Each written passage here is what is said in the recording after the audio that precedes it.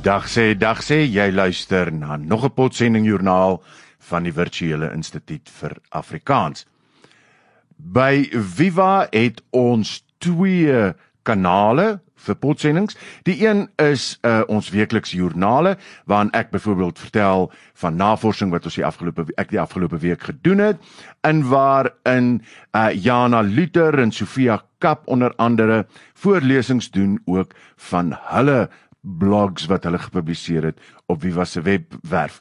Die ander kanaal wat ons het, die ander potsending kanaal, is 'n kanaal wat handel oor die 2017 Afrikaanse woordelys en spelreëls.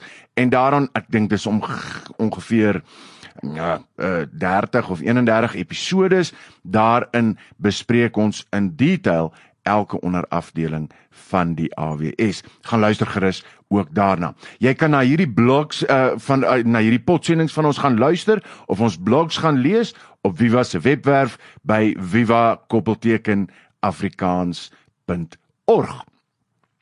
Nou, in hierdie week se potsending gesels ek oor 'n rubriek wat in Vrydag 9 Maart 2018 se Beeld en op Netwerk 24 verskyn het. Normaalweg verskyn die rubrieke op 'n Saterdag, maar voortaan gaan dit op Vrydag verskyn, sodat dit ook meer toeganklik vir skole is, want skole kry net op Maandag tot Vrydag kry hulle koerante. So, ek hoop dat daar meer onderwysers en leerders sal wees wat voortaan na hierdie potsending sal luister of die rubriek sal lees. In hierdie week se rubriek kyk ek spesifiek 'n bietjie na Afrikaans in reklamemateriaal. Nou ja, nie as 'n breë tema nie, maar na 'n spesifieke geval. Martin Venter het vir my 'n URL aangestuur van 'n maatskappy, 'n tweetalige maatskappy wat verskriklik baie moeite doen met hulle Afrikaanse brosjures. Nou kyk, in my beroep kry ek dikwels e-posse en WhatsApps en telefoonoproepe van ongelukkige lesers en luisteraars wat nou weer kla oor kyk net wat dit gedoen het of Netwerk 24 wat dat gedoen het of kyk wat staan hier en kyk wat staan daar. So toe Martin Venter nou vir my hierdie URL aanstuur, toe dog ek, okay, hier gaan ons nou weer iets kry van een of ander maatskappy wat die Afrikaanse taal vreeslik te nakom. Maar ek was ontsettend verbaas toe ek die kwaliteit van hierdie dokument sien. Die maatskappy se naam is Adendorf Machinery Mart of so iets. Dit is nou nie regtig ter sake nie. Wat wel ter sake is die ongelooflike hoeveelheid tyd en energie, en ek vermoed selfs ook 'n bietjie geld, wat hulle instoot om hoë kwaliteit taalgebruik daar te stel. Jy weet, ons hoor so baie op radiostasies, hoor ons van, as daar een of ander finansiële instelling geadverteer word, dan hoor ons termes en kondisies geld. En dis dan nou nie sommer net enige gewone klein organisasietjie of so nie, dis dikwels van groot banke en van groot instellings. Gebruik gewoon sulke slordige taal soos termes en kondisies. Ek bedoel, termes en kondisies is gewoon nie Afrikaans nie. Ons praat van bepalings en voorwaardes. Lekker maklik, net so kort, net so vinnig, besemfees, en daar gat jy. Jy het nie nodig om te praat van termes en kondisies nie. En trouwens, bepalings en voorwaardes is waarskynlik makliker verstaanbaar as terme en kondisies, of wat ook al.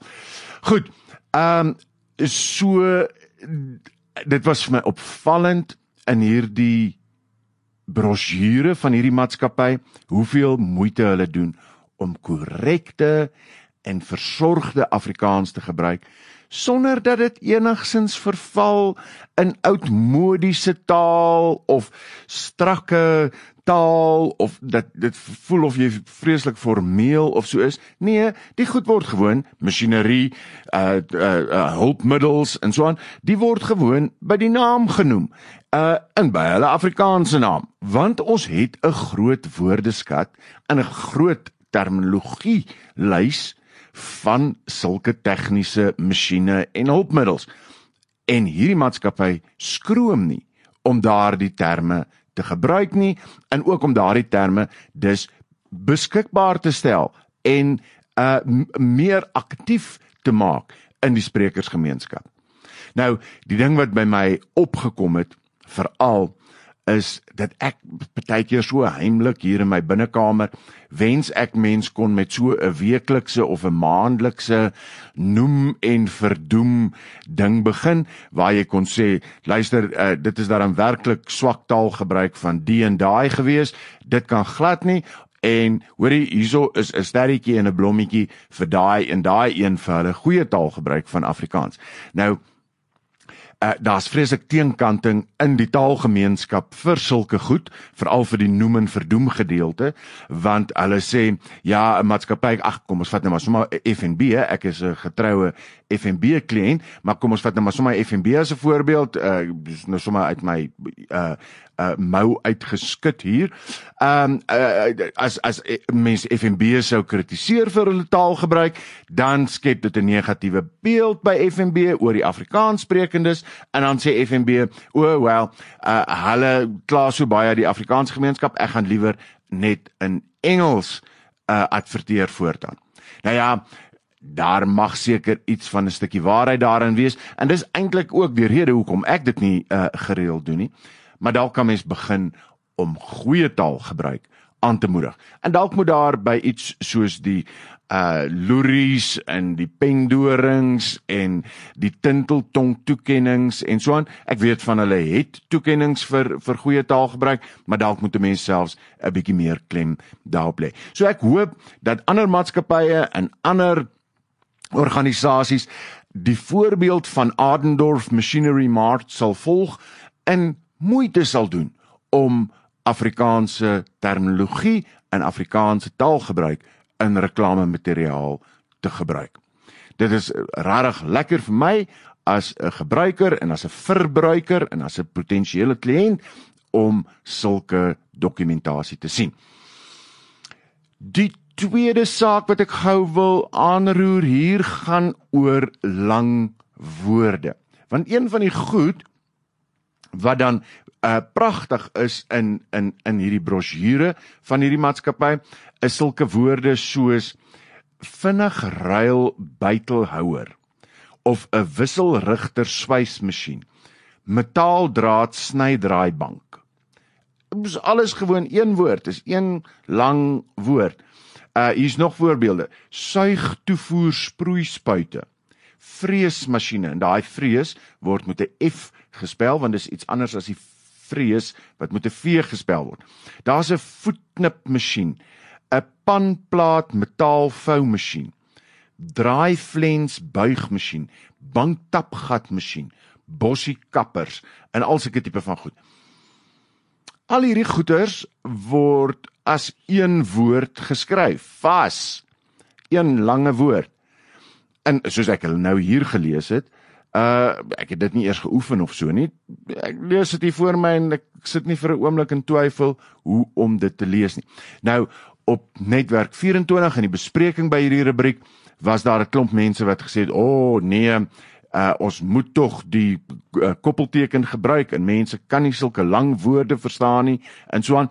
Ek het al in vorige potsendings daaroor gepraat en ek dink ons moet regtig as sprekersgemeenskap moet ons vir mekaar sê, ons as Afrikaanssprekendes is nie dom nie. Ons kan lang woorde lees. En mense wat dink ons kan nie lang woorde lees nie, is besig om ons te verdom en ons moet ons gewoon daarteen verset. Dit is nie 'n probleem om lang woorde te gebruik in tekste waar dit relevant is nie. Natuurlik gaan jy nou nie in 'n graad 1 se Sus en Daan boekie gaan jy nou nie vreeslike lang woorde hê soos wissel, rigter, swysmasjien nie. Maar in kontekste wat bedoel is veral vir volwasse lesers, en met volwasse bedoel ek ook mense wat al in die hoërskool is, vir volwasse lesers is dit nie 'n probleem om sulke lang woorde te lees nie. Ons moet nie die mense verdom nie. Dus, dit is al wat ek te vertel het vir hierdie week. Kom ons moedig goeie Afrikaanse taalgebruik in reklame aan, kom ons prys sulke mense, en ons moedig hulle aan en ons sê dankie vir die werk wat hulle doen om reklame in Afrikaans beskikbaar te stel. Dis die een ding, en die ander ding was, moenie dink dat lang woorde 'n onding is nie. My naam is Gerard van Huisteen, en volgende week gesels ons oor 'n nuwe onderwerp.